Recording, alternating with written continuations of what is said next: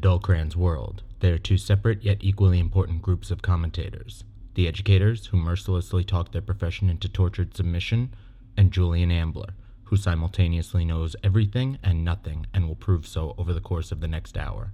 These are their stories. Hey guys, welcome back. This is the Dulcrans. I'm Gabriel Zuger. And I'm Julian. And I wanted to ask you a question, Julian, on the heels of having just posted last week the Die Hard Snack Report episode.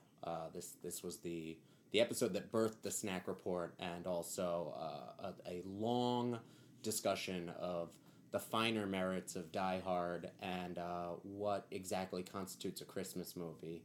And I think I came up with a real stumper for you. Okay. The Christmas classic Reindeer Games. What about it? Is Reindeer Games a Christmas movie? It has reindeer in the title. I know it has reindeer in the title, but like... It's not a family Christmas movie, but it's a Christmas movie. It's definitely not a family Christmas movie. So... But does it have the themes of Christmas in it? I think we talked about that as being an important thing.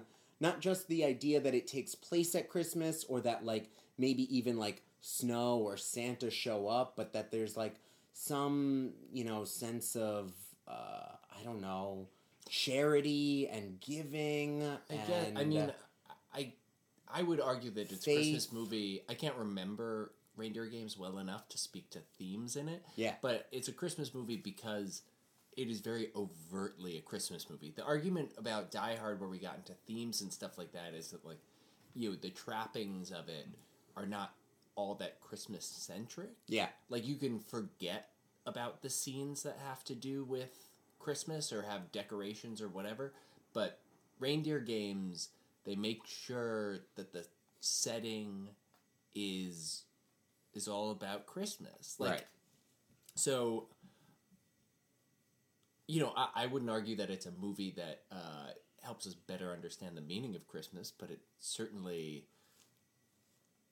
a Christmas story. So as you remember, we established that we now have a test, much like the Bechdel test, called the Zuger-Ambler test, right, around Christmas movies, that it is a Christmas movie if you cannot extricate the act of Christmas or the timing of Christmas from the movie without, like, hurting its... Or not even hurting, but substantially changing the theme of it, right. Yeah.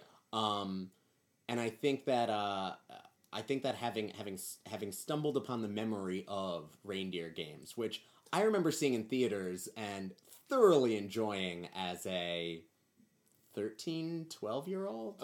I'm not sure. I can't get that deep in this conversation because, like, the last time I saw a Reindeer was the only time I saw it, and it was a long time ago, and I absolutely cannot remember specifics about it. But that's why I'm so glad we're talking about it, because I think this is the first movie that we're going to review for the podcast in light of our new Christmas test, and we're going to apply it to this criteria.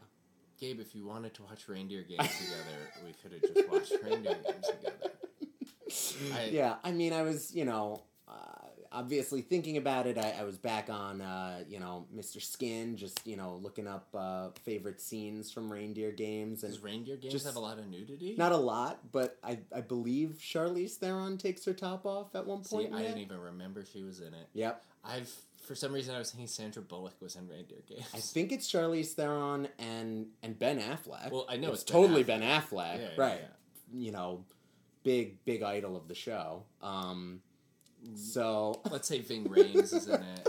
Oh, I think you're right. I think Ving Rhames is in it. I don't actually. It seems sort of the era that came out. It would make sense for Ving Rhames to be in it, but I have no idea if he actually is. And then I'm pretty sure the villain in it is somebody who's on one of those CSI shows now, like maybe Dan CSI. Harmon. No, that's NCIS. That's NCIS. I think it's like CIS, like New Orleans or Las Vegas or something. He's got a very edgy face, I recall. Like... Gary Sinise. Gary Sinise, yes! It totally is Gary Sinise. I did not remember that.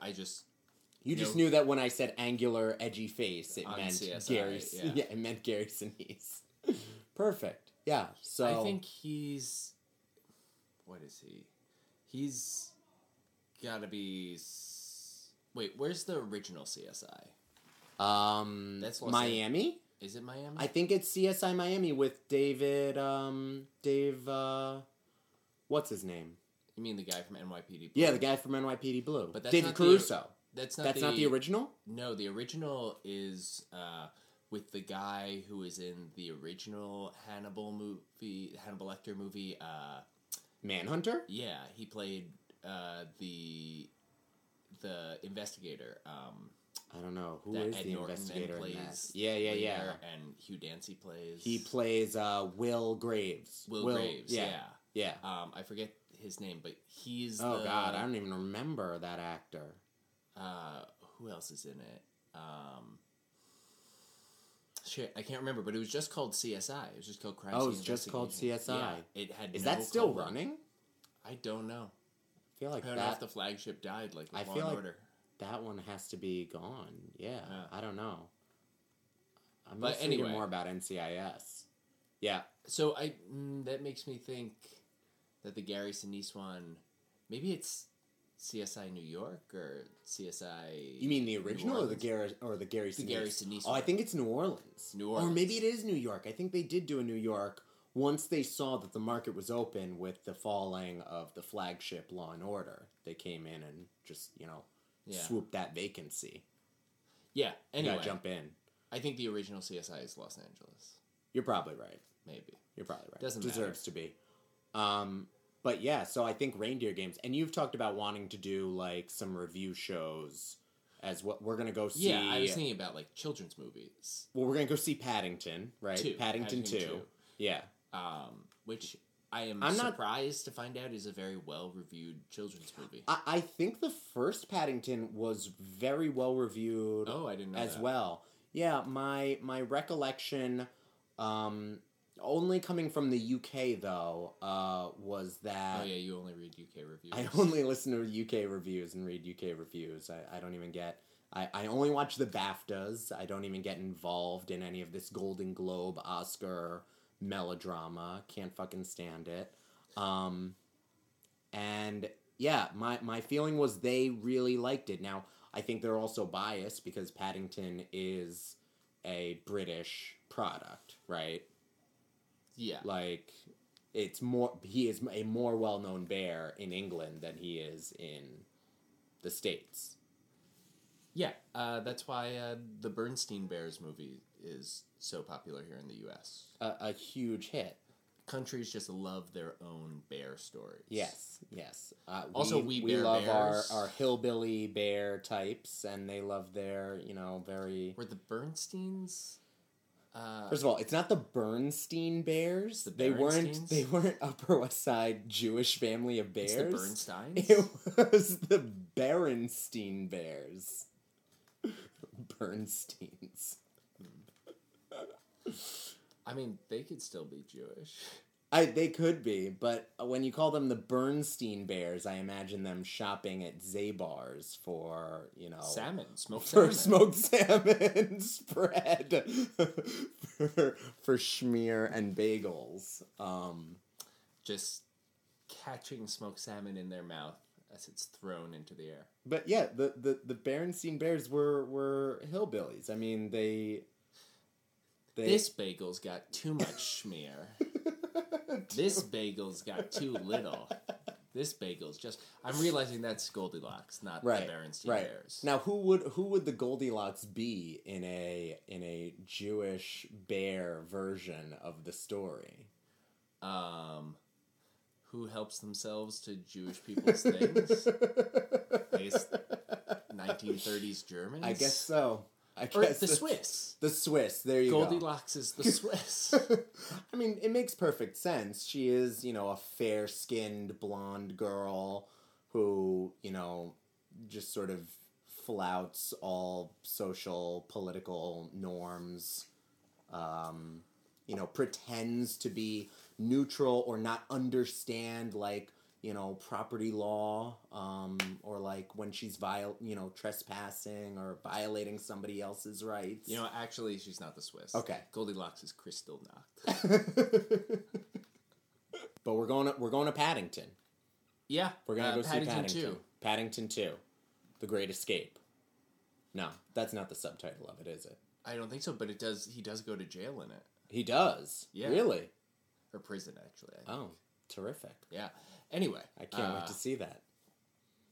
I look forward to the review.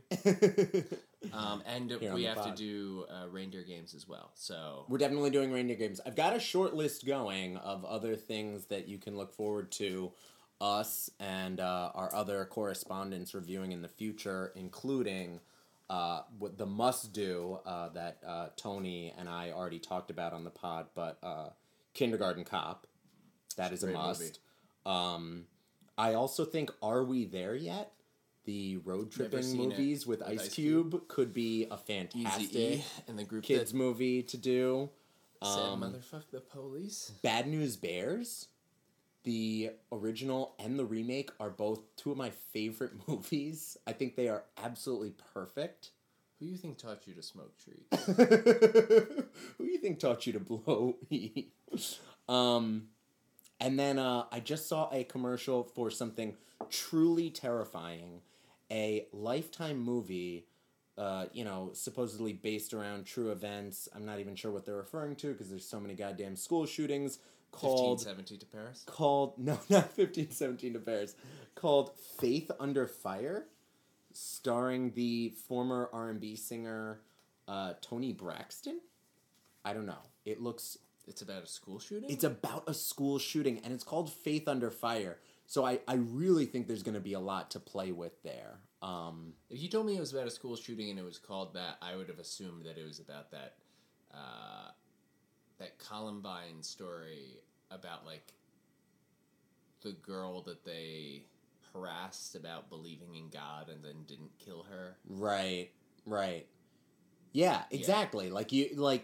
With that title, you're assuming there's going to be a strong, like, heavenly presence in it, right? Well, I'm sure there will be a God. There's going to be a God theme. Yeah. But I'm just saying, I don't know what shooting it's about. I don't know what school shooting it's supposed to be based on, but it didn't give me any of those things in the trailer. In fact, it really only showed the school shooting aspects of it. So anyway, I'm really excited to screen that and review for the pod. But on to today's topics, which I have no transition for.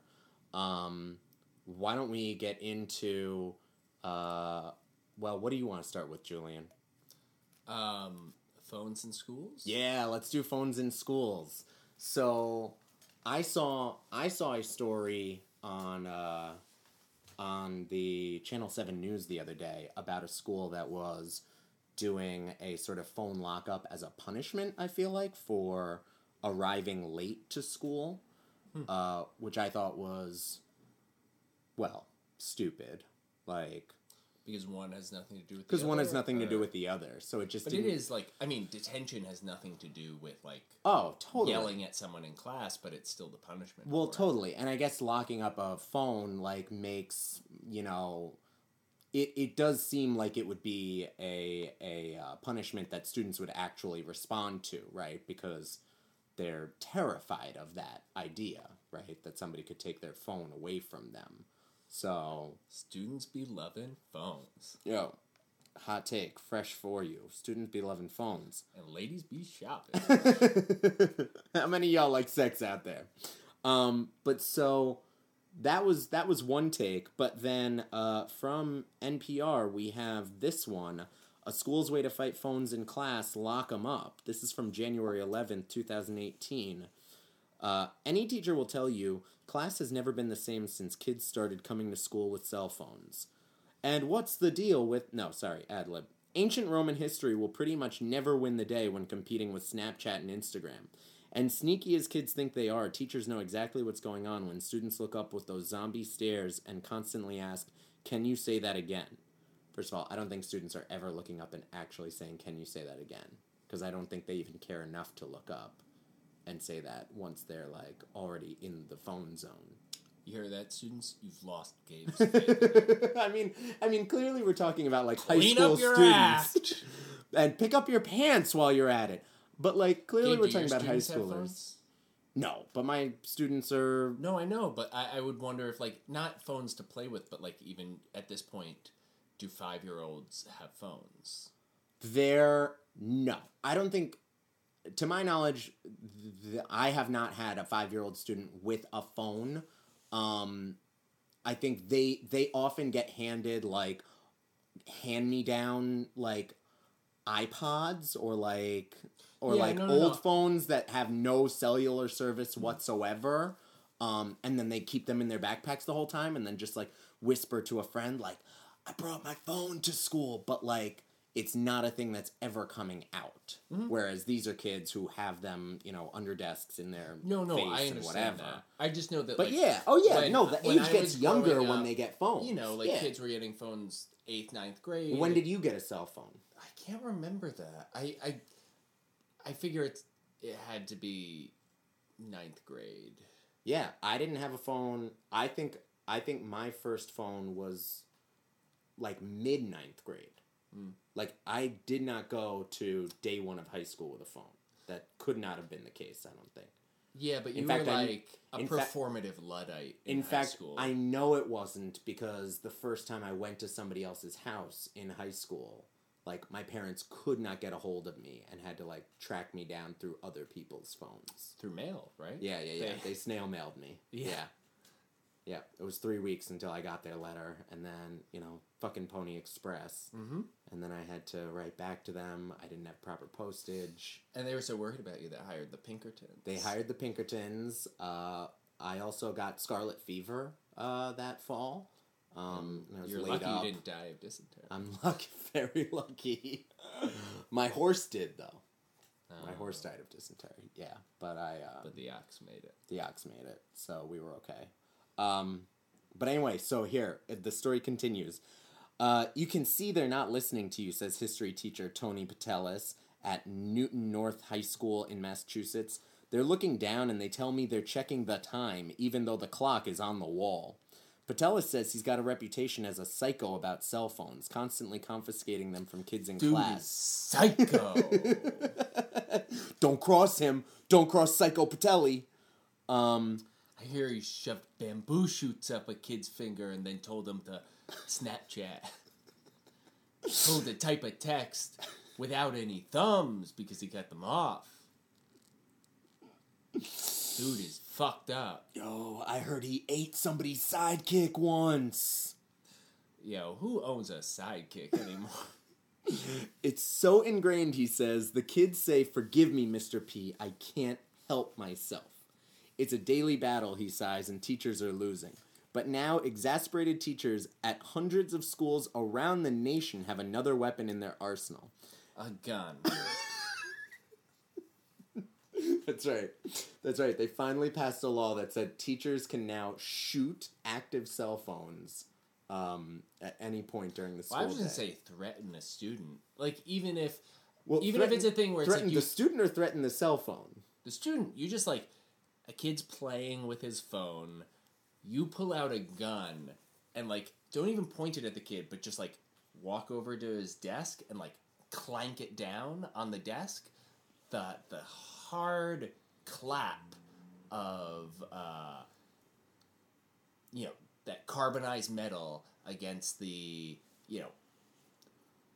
masonite top of his desk.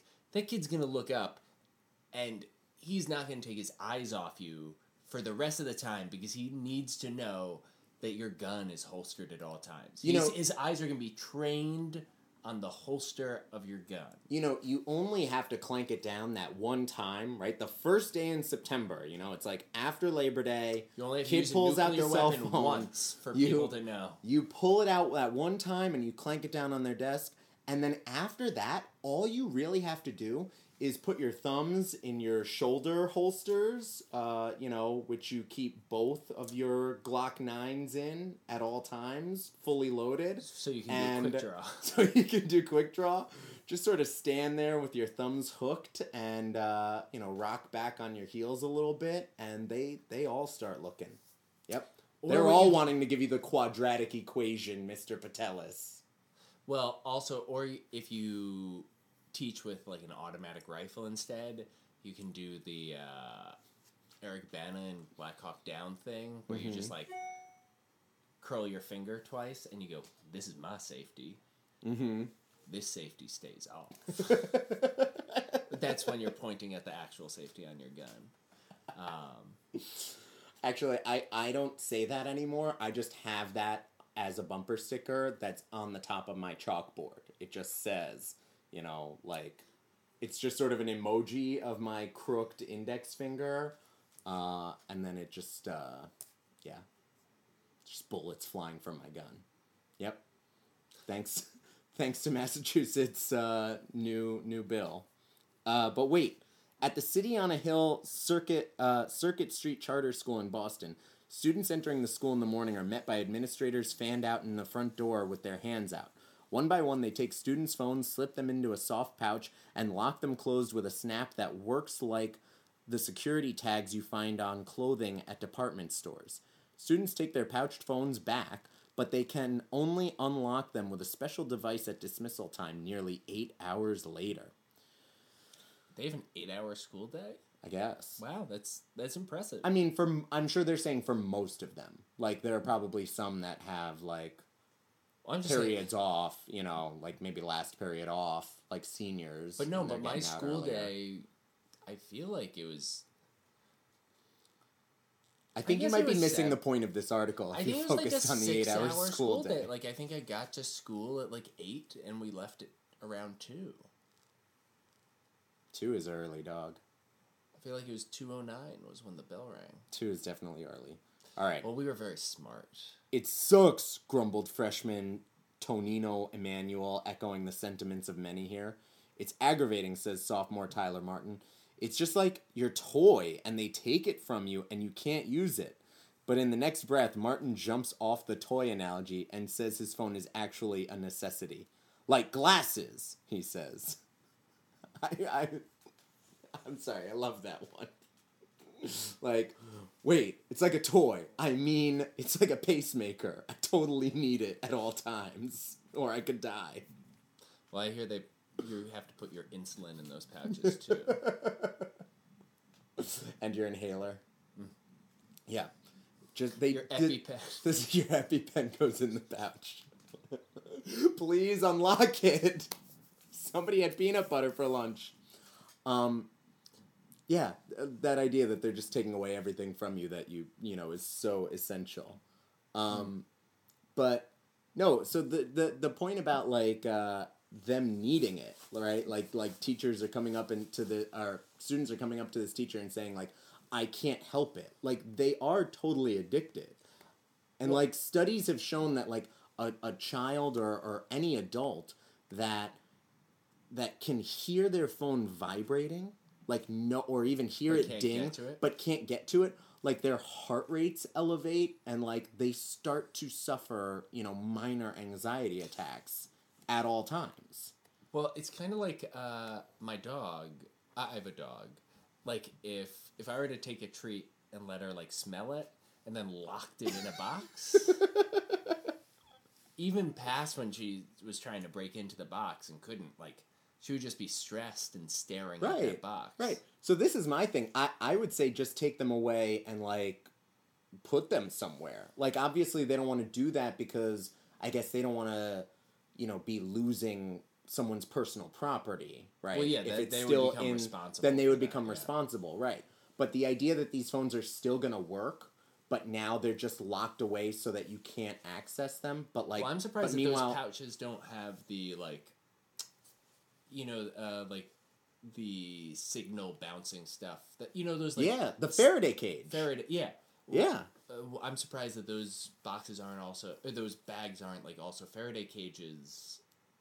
I mean, that's what I think they really need to be, right? Like, I really think that forget even putting the phone in a bag. I think that's an unnecessary step. I think if you just had basically a fucking jammer signal. Yeah, exactly. If you just had a school building that was a Faraday cage, first of all, you'd be solving this problem because the kids wouldn't be able to receive any signal. And now I know that this teacher thinks it's all Snapchat and Instagram, but meanwhile, there are definitely plenty of kids that are literally texting each other from 2 desks away in this guy's class just to say, like, you know, Mr. Patella smells like sour cheese.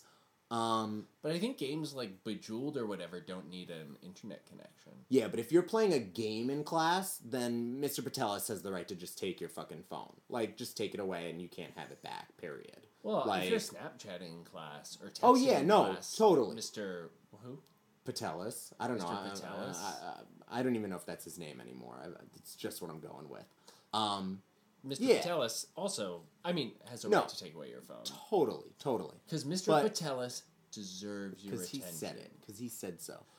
There are rules. But the other thing that I think a Faraday cage around the entire school would do is stop hackers. It would stop Chinese hackers from assaulting the nation's, you know, and incredible Russian bots from fucking with internet secrets. The student government. Yep, exactly. We don't want any more student elections hacked by Russian bots. Because to be honest, with the exception of like fairly limited things, schools don't really need, like, in the library you need internet access and stuff, but in a classroom, I mean, maybe I haven't actually been in a classroom, a high school classroom for quite a few years, and the internet has developed quite a bit since I've been in high school, but when I was in high school, we didn't have anything that tied into the internet in any way. Yeah. Where, like, if we were in a Faraday cage, it wouldn't matter. But I don't know if teachers are now using tools where, like, an internet connection isn't necessary.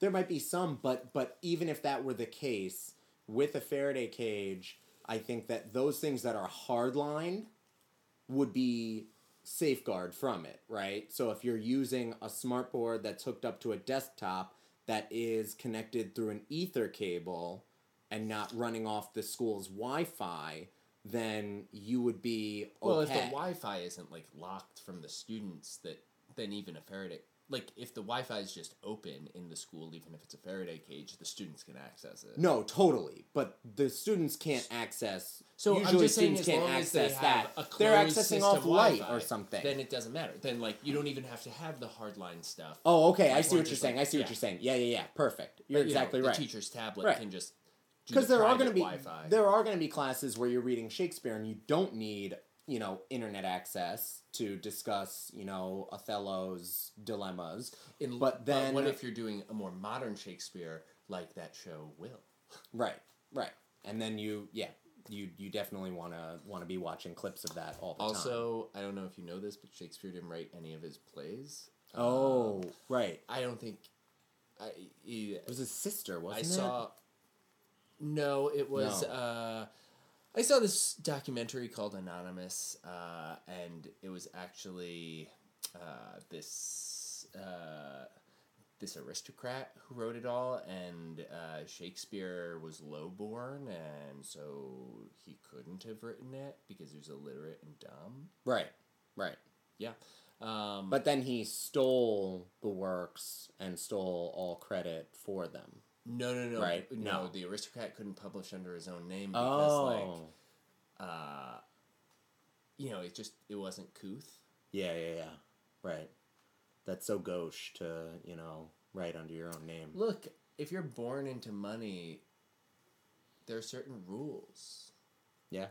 That's why we hide our identities, right? I mean, you know. Yeah. We're not Gabriel and Julian, you know. That's just what we go by because we want to hide our wealth and our upper crustiness. Yeah. We're actually Timothy McVeigh and Jacques Sarnecki. Yeah. That's us. I'm so glad to have taken the mask coming off. Straight from, I'm not going to tell you which federal prison's podcasting studio, but... we don't have access to Instagram, but they gave us all this podcasting material. all these resources. Actually, I do love the podcast from San Quentin. That's not a joke. Okay. There is a podcast from San I Quentin. don't know this. It is really good. It is, oh my god, I'm blanking on the name of it. It is called... It's not called the podcast from San Quentin because I really think that's a great name. And if it's not that, I think we should think about changing the Dull Crayons to the podcast from San Quentin. Maybe we're the podcast from Sing Sing. I think that one works just as well. Rolls right off the tongue. I've always liked that name, Sing Sing. It is a cool name. It's got a nice rhythm to it. It's got a nice rhythm to it. It never says upstate New York to me, but like, there's just something cool about it. You know who lived in Ossining? Don Draper. Don Draper, the character? Yes. Really? Yeah, he was always taking the train, right? He was always taking the bar car. To Ossining.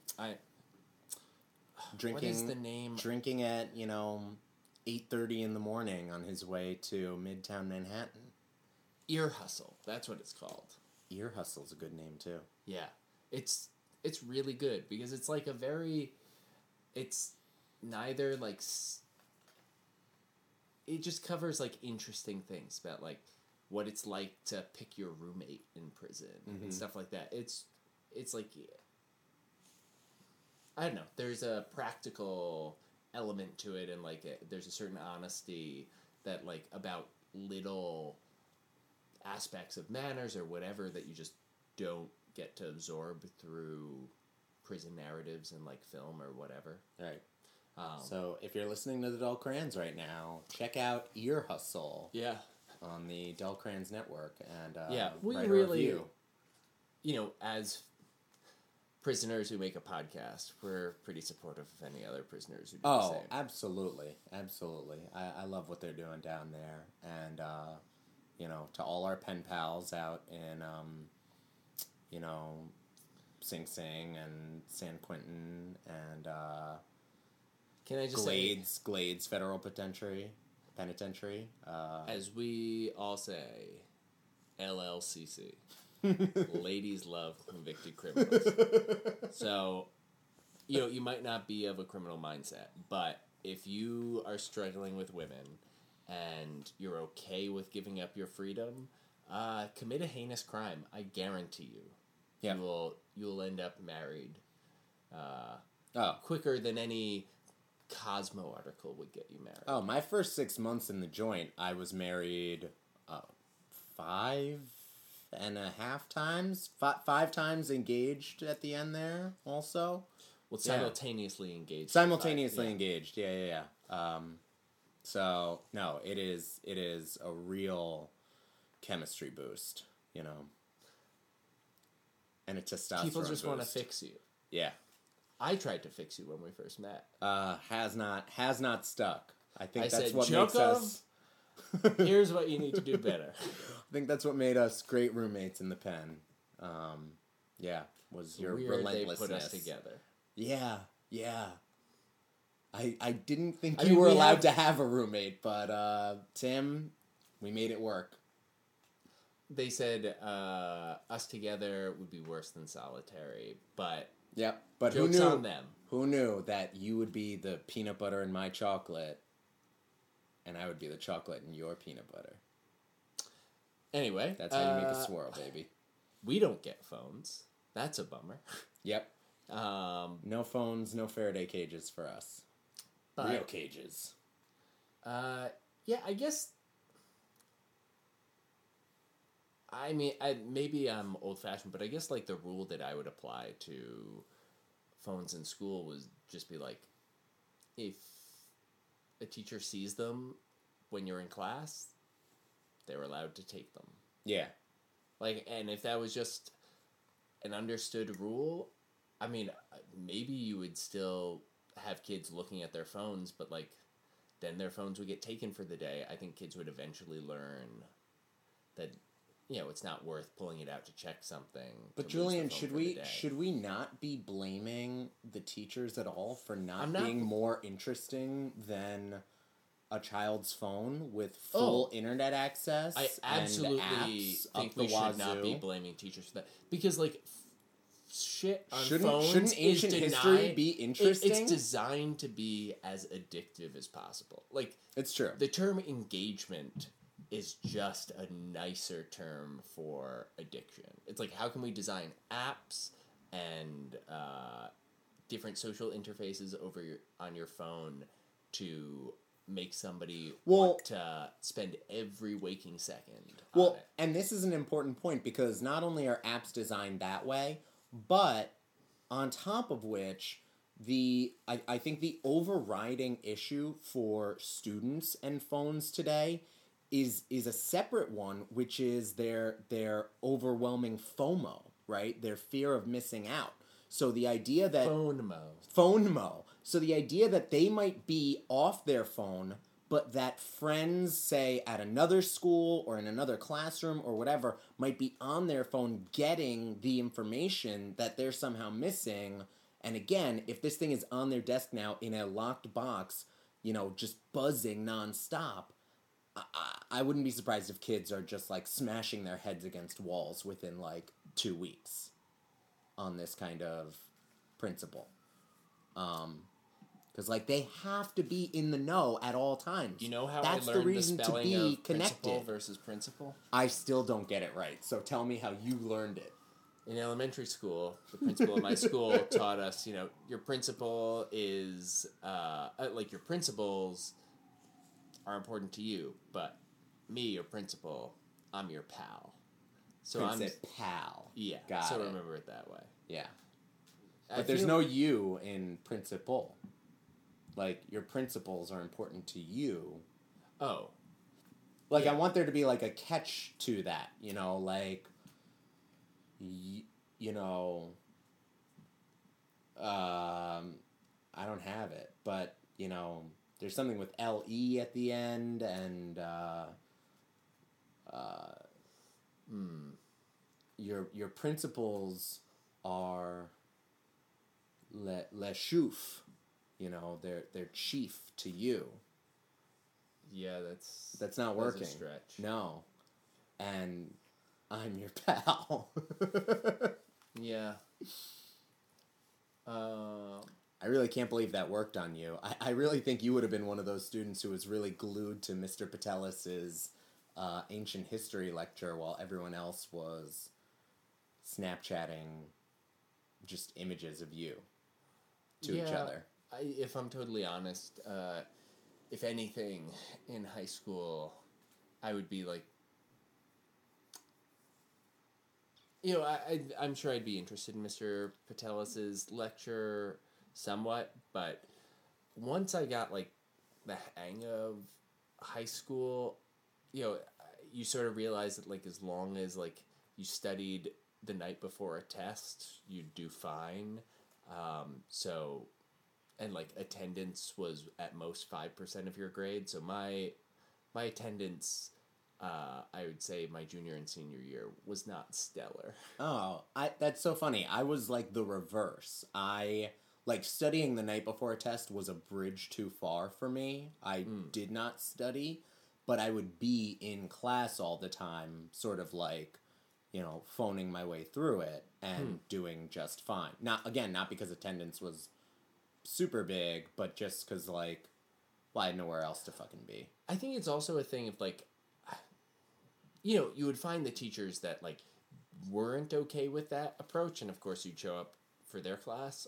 But a lot of teachers were just sort of like, if someone's okay with teaching themselves, I don't have to worry about it. Yeah. Oh, no, totally. Yeah.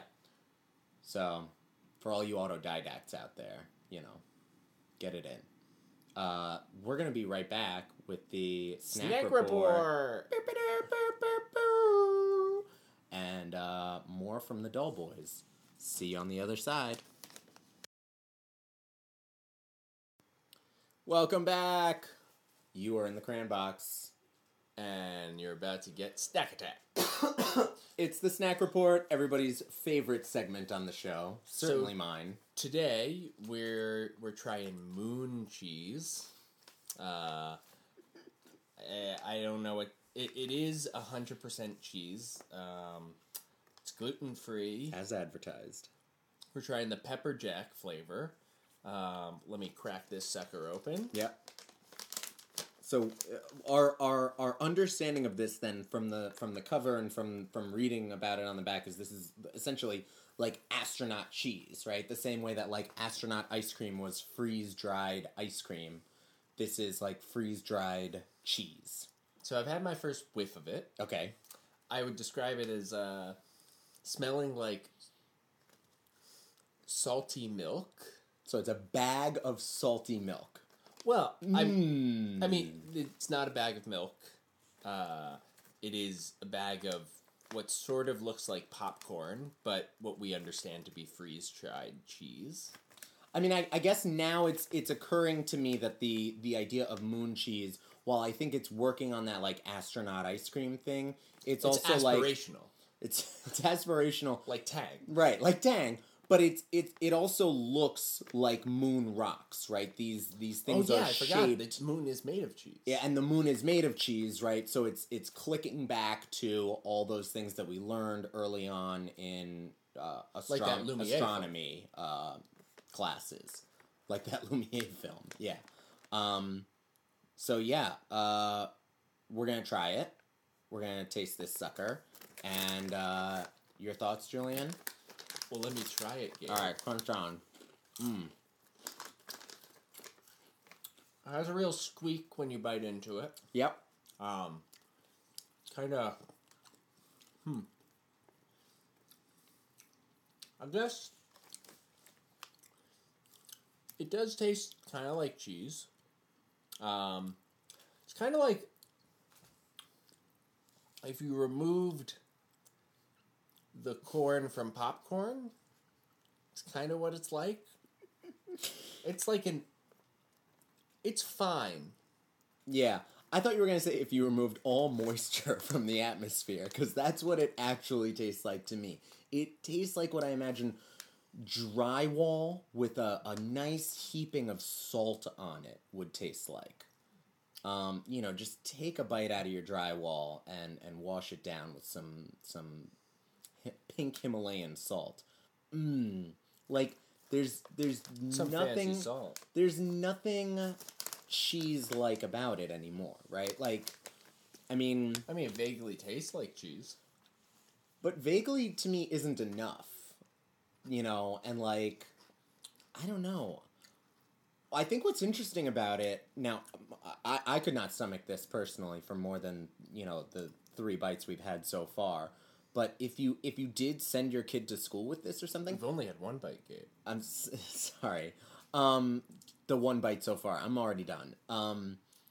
If you send your kids to school with it, like, I guess you could eliminate cracker altogether, right? Because it's giving you that cheese taste. You're right. And cut out the middleman. And you're cutting out the middleman. Cheese is the new cracker. It's like Harry's Razors. It is like Harry's Razors, direct from the distributor.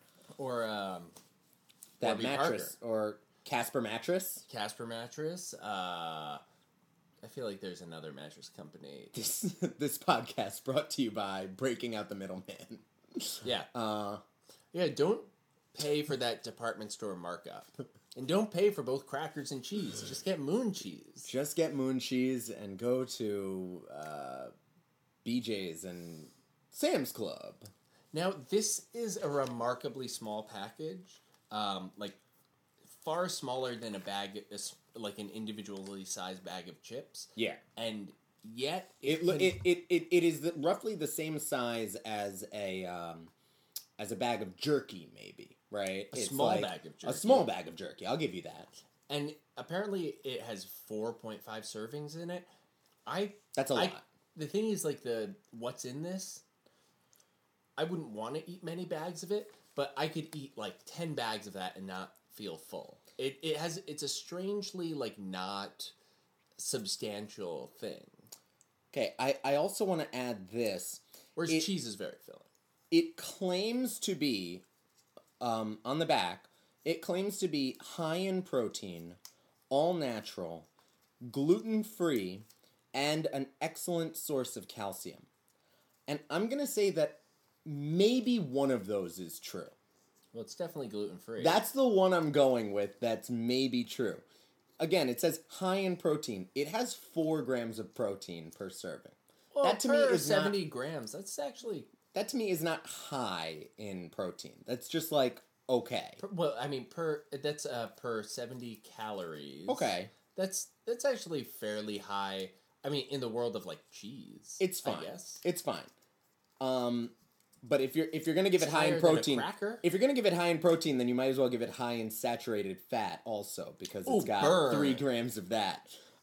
It's claiming to be all natural. Again, there's nothing to me that's natural about either the process of cheese making or moon cheese making. Eating dairy mold is not natural? Pretty unnatural. And then excellent source of calcium.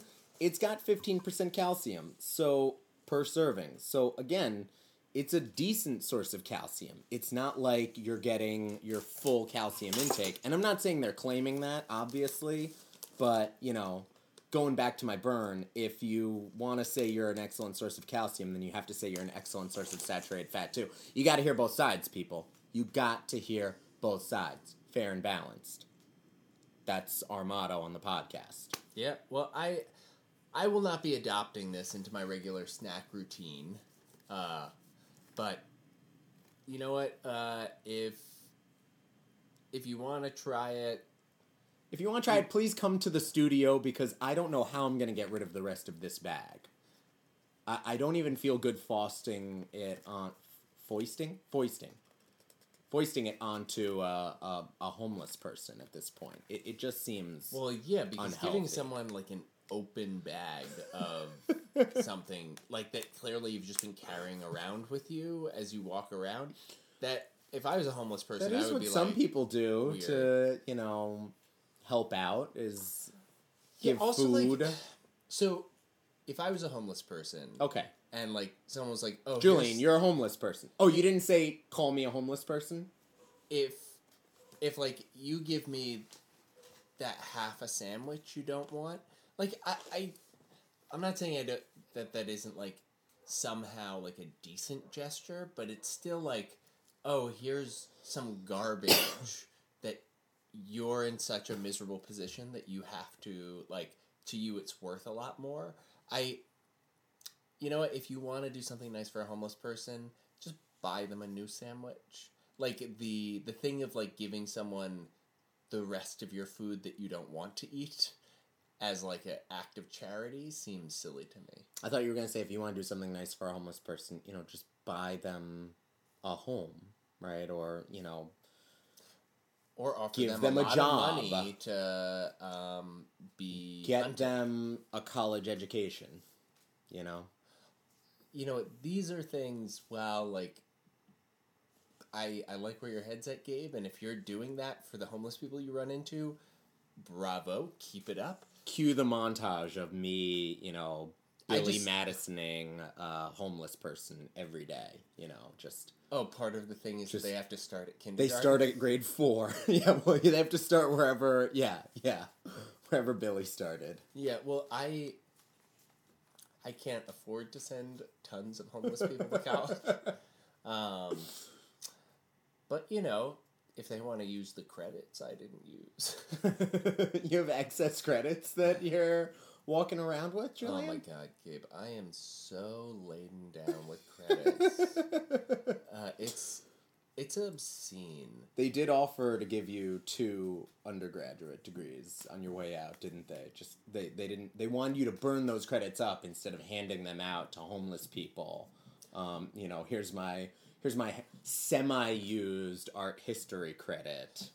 No, Gabe, they gave me a BA, and then they gave me shitloads of initials that I could just put in between the B and the A. They gave me an F I can use for when I want a BFA. Dog. They gave me an S for my Bachelor's of Science. Bravo. And then Well they were done, just sir. like, oh, there's still like loads of stuff left on the cutting room floor. Here, do you want an associate's degree too? And I was like, no, thank you. Never mind. So you've got that going for you. Yeah. Just credentials coming out of your ears. Coming out my butt. Yeah. Not the poop Also, shoot. like, I have a shitload of honorary degrees. It's embarrassing. Yeah. Yeah. At a certain time, you know, like, I'm just tired of having to tell people, like, actually, technically, that's doctor, Esquire, doctor again. Right. Which do you prefer, the doctor or the Esquire? What? Oh, well, I think of the doctors that I have, which is 3 of them, I have an MD, a DDS, and a PhD. I would have to say my DDS. Mm-hmm. Because frankly, being a dentist is a low-pressure life. You know, it's not life and death. And if you build up your practice right, it is a very comfortable way to live. And eventually, you can build up to a point where your technicians do almost everything. You just come in and, like, very briefly look at someone's mouth. Mm-hmm. And if you can get into the orthodontia racket, Yeah. oh my god, that's like the chiropractory of teeth. Mm-hmm. It's nonsense, Mm-hmm. and, like, you can charge $20,000 a head. Yeah. I was always pretty sure they were just making shit up as they went along in terms of my orthodontry. I never had braces, and my teeth started crooked. Willpower, Gabe. Just straight willpower. That is what you tell most of your orthodontry patients, isn't it? That you Well, can just, it's like if that you will give them the training to will their teeth straight again, the same way that you did. yes, I mean I should be clear. Some people have described me as a con man and my services as fraud, but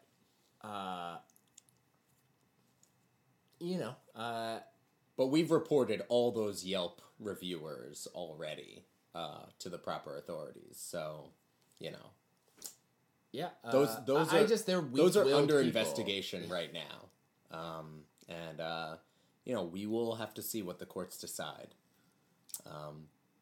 Can you get Date an coming honorary up. MD? Honorary MD? No, No, no. I'm going with no. because the MD isn't the actual, like, certification that allows you to practice medicine. Yeah, I'm still gonna go with no.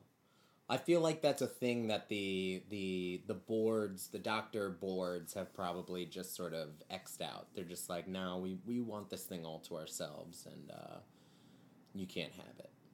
Yeah. Doctors, man. But DDS Julian, we do need your special attention for what's coming up next, which is our discussion of the upcoming snack bracket.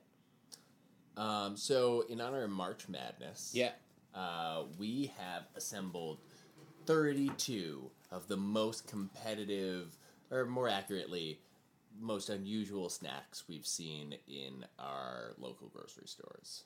No, in the nation's grocery stores, Julian. In the nation's grocery stores. These are national chains. Top seeds. These are top seeds.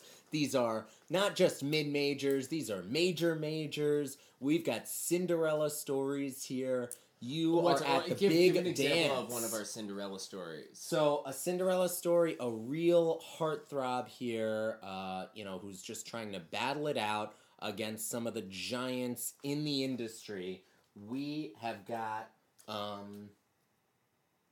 we've got Pocky tortilla chips. Haunted ghost pepper, baby. Haunted ghost pepper. You do not want to underestimate this Cinderella story. Who's our USC Patriots?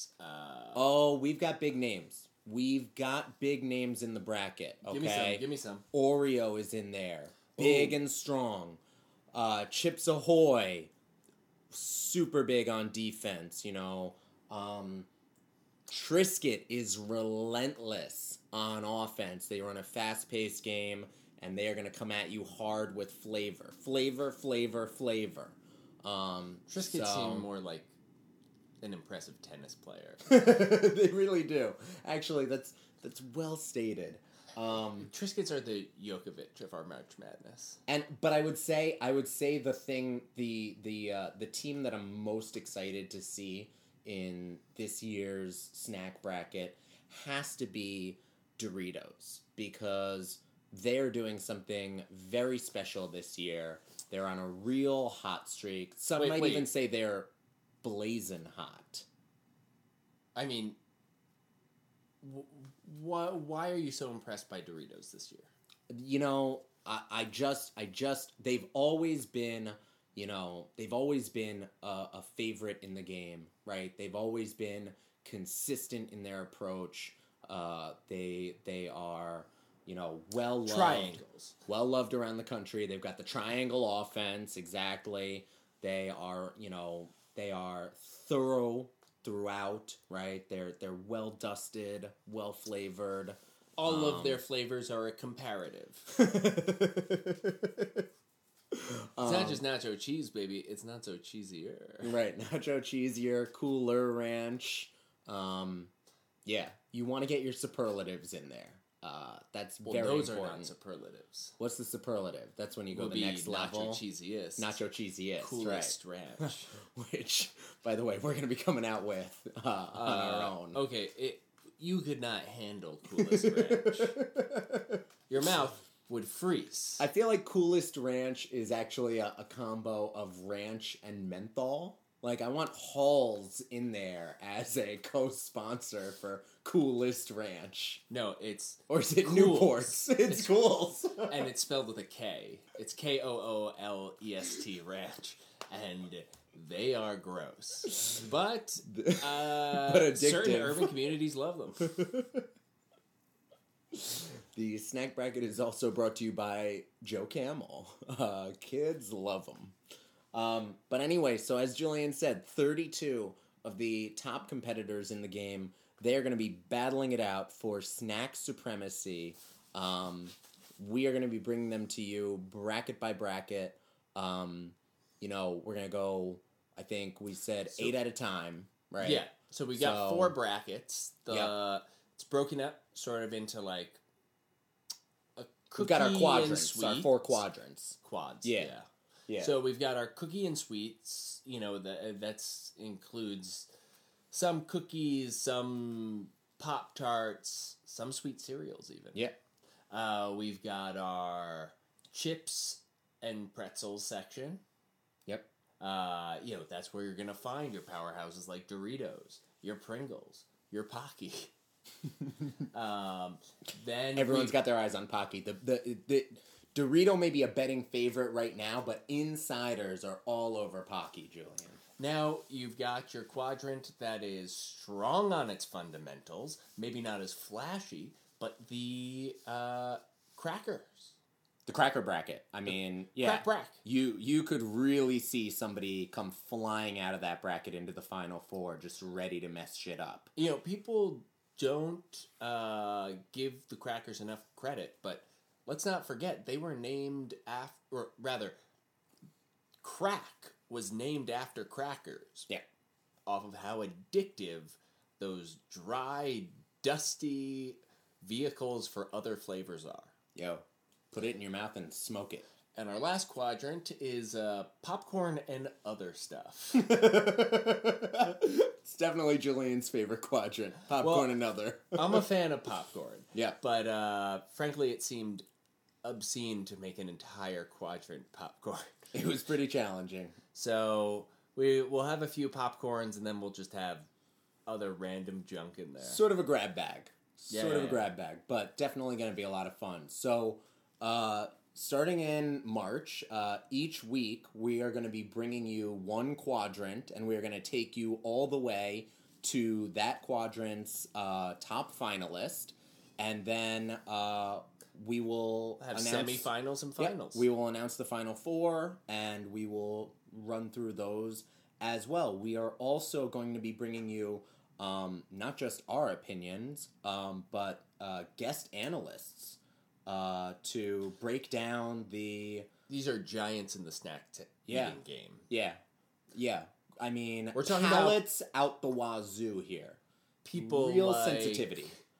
Well, Tony from the Bronx is going to be there. BX Tony, who himself has is related to Jenny. Who himself has he is related to Jenny from the Bronx.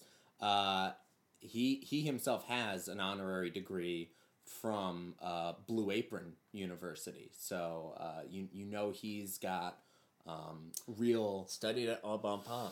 Studied at Au Bon Pain. He's got real umami sense coming into the game, and we are also going to be bringing you. That's just because he's kind of like he has a little bit of Hispanic flair when he's having when he's mid coitus. That is when it comes out. Umami. That is when it comes out. That I don't like that. Salty I don't flavor. like that I said that. I feel like I've shared too much of Tony's life. Well, Tony would be all right with it. I think They do call him Bony Tony. he shared plenty on his episodes, and Pony Tony Macaroni. I hear that there's a chance your wife might join us. She might. We are in negotiations right now as to the details around her involvement. For the audience, I'm not entirely certain that Gabe's wife is real. We joke here There's a a lot, wife. but like, I know some of Gabe's friends, and literally none of us have ever met this Canadian supermodel sex inventor that Gabe's supposed to be married to. Tony's seen her. You'll have to ask Tony. He believes me. He's met her. There's also a reason why they call him Tony Baloney. Oh, fuck. God damn it. For the audience, because he's full of it. Baloney, that is. Because he loves eating baloney. They say you are what you eat. She's there. She's gonna be there, okay? Alright? Alright? Julian. She will be at the snack bracket. You will meet her there. Do you understand? Sure. I need feel like some... I feel like you're yelling at me. I'll meet your wife when I meet your wife. But I just want you to know that if you don't have a wife, I don't know what I can do to prove it. I'm not, it wouldn't bother me if you didn't have a wife. I don't think it's that weird that sometimes when you're over, she happens to be in the bathroom the entire time. I mean, like, I don't have any control over that. So I'm not sure what you want me to be doing to make your acquaintance, more handy. Like, well, let me just make the point that, like, literally, I have been here, come over and hung out from, like, 7:30. It's called the Mendelsohn Studios for a reason. That is not my last name. I've come over here at like 7:30 and hung out the entire evening, and Gabe will say to me, "Oh, I'm sorry. Pauline has a very early bedtime. She's been in the bedroom this entire time." That is entirely true. What do you want me to tell you? She has an early bedtime. Either you're married to a 7-year-old. Or your wife does not exist. Well, again, we are in discussion around her involvement in the snack report. I hope that you will see her during the bracket. I'm sorry, I can't. Julian, I don't like to do this. I don't want this on air, really. Like, yeah, I don't know why. You know what? You can finish recording the rest of this one without me. Please don't be that way. Come on, J-Man. Jay. All right, guys. I don't know why that had to happen that way. I'm pretty disappointed in myself for raising my voice, but I think you all heard he gave me really no option, to defend myself and my very existent wife that way, and to have to do it in front of you, who I know you all understand, those of you that are married. All right, I feel like we need to bring this one to a close. I hate to have to do it myself, but again, please come back next time and do listen in March as we begin to break down the very exciting snack bracket. It's gonna be terrific. Julian will be back. He will be there. Tony will be there. My wife will be there. It's gonna be a lot of fun. We are bringing it to you, full of flavor, very bold. Go big, go bold, or go home. We're working on in negotiations with a jingle artist right now. That we're gonna be playing with that a lot. Don't worry. There's much more to come on that front. I have been Gabriel Zuger. He was Julian Ambler. This has been the Dull Crayons. Stay dull, folks.